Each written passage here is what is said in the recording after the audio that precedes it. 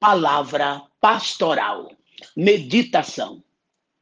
Meus amados irmãos e amigos, vamos hoje dar sequência no livro do profeta Daniel, no capítulo de número 4, versículos de 9 até o 18. Nesta sessão de versículos, vamos observar aqui o rei Nabucodonosor narrando para Daniel o sonho que ele teve. E que certeza ele, o rei, tinha que somente Daniel poderia interpretar. Aqui não vamos falar da interpretação do sonho em si, porque estaríamos antecipando a Daniel, não é verdade? Isso ficará para amanhã, quando Daniel estará dando a interpretação. Mas hoje nós só iremos falar aqui da convicção do rei, em saber que em todo o seu reino, não tinha ninguém dentre os seus sábios que pudesse interpretar aquele sonho, a não ser Daniel, conforme ele relata nos versículos 9 e 18. Ele disse assim: mas tu, Beltesazar, saberás interpretar o meu sonho, porque não há segredo, não há mistério que tu não saibas revelar. Olha que coisa linda, irmãos, né? Porque habita em ti o Espírito dos deuses santos. Isso é o que ele relata no versículo 9. E no versículo 18, ele disse: olha, Daniel, este foi o meu sonho. E nenhum dos sábios, magos, astrólogos, caldeus, nenhum soube interpretar o sonho. Mas tu sabes. Eu tenho certeza que tu sabes, porque habita em ti o Espírito dos deuses santos. Irmãos, que convicção do rei e que responsabilidade do profeta Daniel, não é verdade? Essa expressão, habita em ti o Espírito dos deuses santos, é porque é uma expressão de um homem que não conhecia o Deus único e verdadeiro, irmãos. A pouca informação que ele tinha, em pouco tempo, foi através do próprio Daniel e seus companheiros. Nabucodonosor era um homem ímpio, politeísta, idólatra, não é? Adorador de vários deuses. Daí essa expressão. Agora, nós sabemos que o espírito que estava em Daniel não era o espírito dos deuses santos, e sim o espírito do Deus Santo, o único e verdadeiro. E o que é interessante é como Deus mostrou ao rei de maneira tão clara. Que sonho limpo, nítido, não é? Ele viu com detalhes a árvore frondosa que cresceu até o céu, com seus galhos, seus ramos, suas folhas, seus frutos, que alimentava toda a carne, e que embaixo da árvore todos os animais ali se abrigavam e nos seus ramos as aves. E o que muito chamou a atenção do rei também, versículo 13, 14, 15, 16 e 17, foi quando um vigilante santo desceu do céu para lhe dar o veredito. Nas versões Almeida Corrigida Fiel, Almeida Revista Atualizada e Almeida Revista e Corrigida, tem essa expressão vigilante santo. Já na nova tradução, né, transformadora, já fala mensageiro santo. E em outras traduções, anjo santo.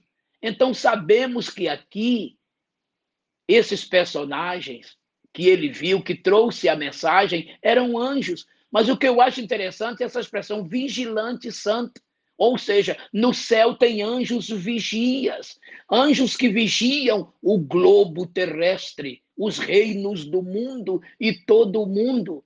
E aqui, tanto no versículo 13, quanto no 17 principalmente, o 17 está dizendo que esses vigias fizeram o decreto e era ordem, era mandamento dos santos, uma categoria de anjos que estavam por Deus credenciados para decretarem, para ordenarem e para mudarem as coisas. O que prova que anjos só obedecem a Deus, abaixo de Deus. Anjo não pede ordem a ninguém, ele ordena. Lembra do anjo que disse a Elias: desce com eles, quando Elias estava no Monte Carmelo. Eles sempre trazem a mensagem com a ordem de Deus para executar tal ordem. Muito bem. Mas o que eu quero dizer aqui é que o Deus que mostrou a Nabucodonosor em sonhos foi o mesmo que mostrou a Faraó. E ele continua mostrando, revelando. Mas o que é interessante, que eles sonham, mas é o homem de Deus, o servo de Deus, a serva de Deus, que tem a revelação, que tem a interpretação. Nabucodonosor teve o sonho. Daniel teve a interpretação, teve a revelação, teve a palavra. E ele, Nabucodonosor, esperava de Daniel a resposta solucionadora, porque dos seus assessores sábios, astrólogos, místicos, caldeus, ele não teve nenhuma resposta satisfatória, plausível, mas de Daniel veio a palavra exata, real, reveladora, divina. Irmãos, o mundo espera de cada um de nós esta revelação, esta palavra, esta mensagem. O mundo pode ter seus sonhos, mas com a igreja está a palavra, com a igreja está a revelação, com a igreja está a mensagem. Lembra-se do que disse Jesus aos seus discípulos quando a multidão estava ali faminta? Dai-lhe voz de comer. É a igreja que tem a comida, é a igreja que tem a bebida, é a igreja que tem o pão e que tem o peixe. E o mundo está faminto. O mundo só tem sonhos e pode ter sonhos, mas a igreja tem a palavra, a igreja tem a mensagem, a igreja tem a revelação. Seja sonhos, realmente sonhos, no seu sentido literal, como sonhos no seu sentido poético e ilusório. Mesmo o sonho que o mundo pode ter, eles não têm do sonho a interpretação. A igreja tem a interpretação, a palavra, a revelação. E o que é importante é que o mundo olha para nós, como Nabucodonosor olhou para Daniel, esperando alguma coisa. Lembro-me também daquele paralítico no templo, lá do templo da Igreja Formosa, né? Quando eles olharam para Pedro e João, esperando deles alguma coisa. E Pedro lhes disse: não temos prata nem ouro, mas o que temos, isto te damos, né? Em nome de Jesus Cristo, levanta-te e anda. Sim, Pedro tinha a palavra, Pedro tinha a mensagem, Pedro tinha a revelação, Pedro tinha o poder. Pedro é a igreja, somos nós. Nabucodonosor tem o sonho, Daniel tem a revelação.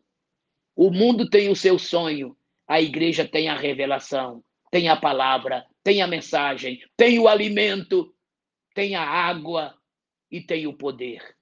Porque temos Jesus, que é o pão da vida, que é a água da vida, que é poder de Deus e sabedoria de Deus. Que coisa linda, não é, irmãos? Então, leia esse texto com todo o carinho. Aqui, dos versículos 9 até o 18, está o relato do sonho. A partir do 19, está a interpretação do sonho e este assunto, então, da interpretação feita por Daniel, estaremos comentando amanhã. Hoje ficamos só nesta palavra aqui, né? Que os companheiros daquele rei, os seus súditos, os homens que eram por ele regiamente pagos e que se diziam entendidos desta área, nada souberam, nada puderam dizer, porque eles eram meros religiosos. E muitos deles, é claro, na sua maioria, falsos, porque eles não tinham a revelação, nem a palavra e nem a mensagem. Mas ali estava um profeta verdadeiro, que tinha a revelação, que tinha a palavra, que tinha a mensagem. E aquele profeta se chamava Daniel. Esse Daniel somos nós hoje, a igreja, que temos que dizer ao mundo o que quer dizer os sonhos deles. E na maioria, sonhos de perdição, sonhos degradantes, sonhos que lhes mostrarão o caminho que eles terão. O futuro do rei durante 7 anos não foi bom. E o futuro do mundo não é só durante 7 anos, e sim durante uma eternidade inteira sem Deus. Mas do jeito que Nabucodonosor sabia que Daniel tinha a palavra, a mensagem, a revelação, porque pousava nele o Espírito de Deus, o mundo também sabe que é com a igreja que está a palavra, a mensagem, a revelação, o poder, o alimento, a água, Jesus. Como Daniel fiel foi a Deus, sejamos também nós fiéis ao Senhor. E assim, a obra dele será realizada, o reino dele será proclamado e o nome dele será glorificado. Meu Deus e Pai, receba a nossa adoração e louvor. Conceda-nos, ó Deus, a tua divina e santa revelação, para que possamos levar ao mundo esta palavra, esta mensagem, esta revelação, porque deles são os sonhos. Da igreja é a palavra, é a revelação, é a mensagem. Cura os enfermos, soluciona os problemas. Em nome de Jesus eu te peço, hoje e sempre. Amém. A você, o meu afetuoso abraço. Quero te desejar um excelente e maravilhoso dia na presença do Senhor nosso Deus. A paz do Senhor.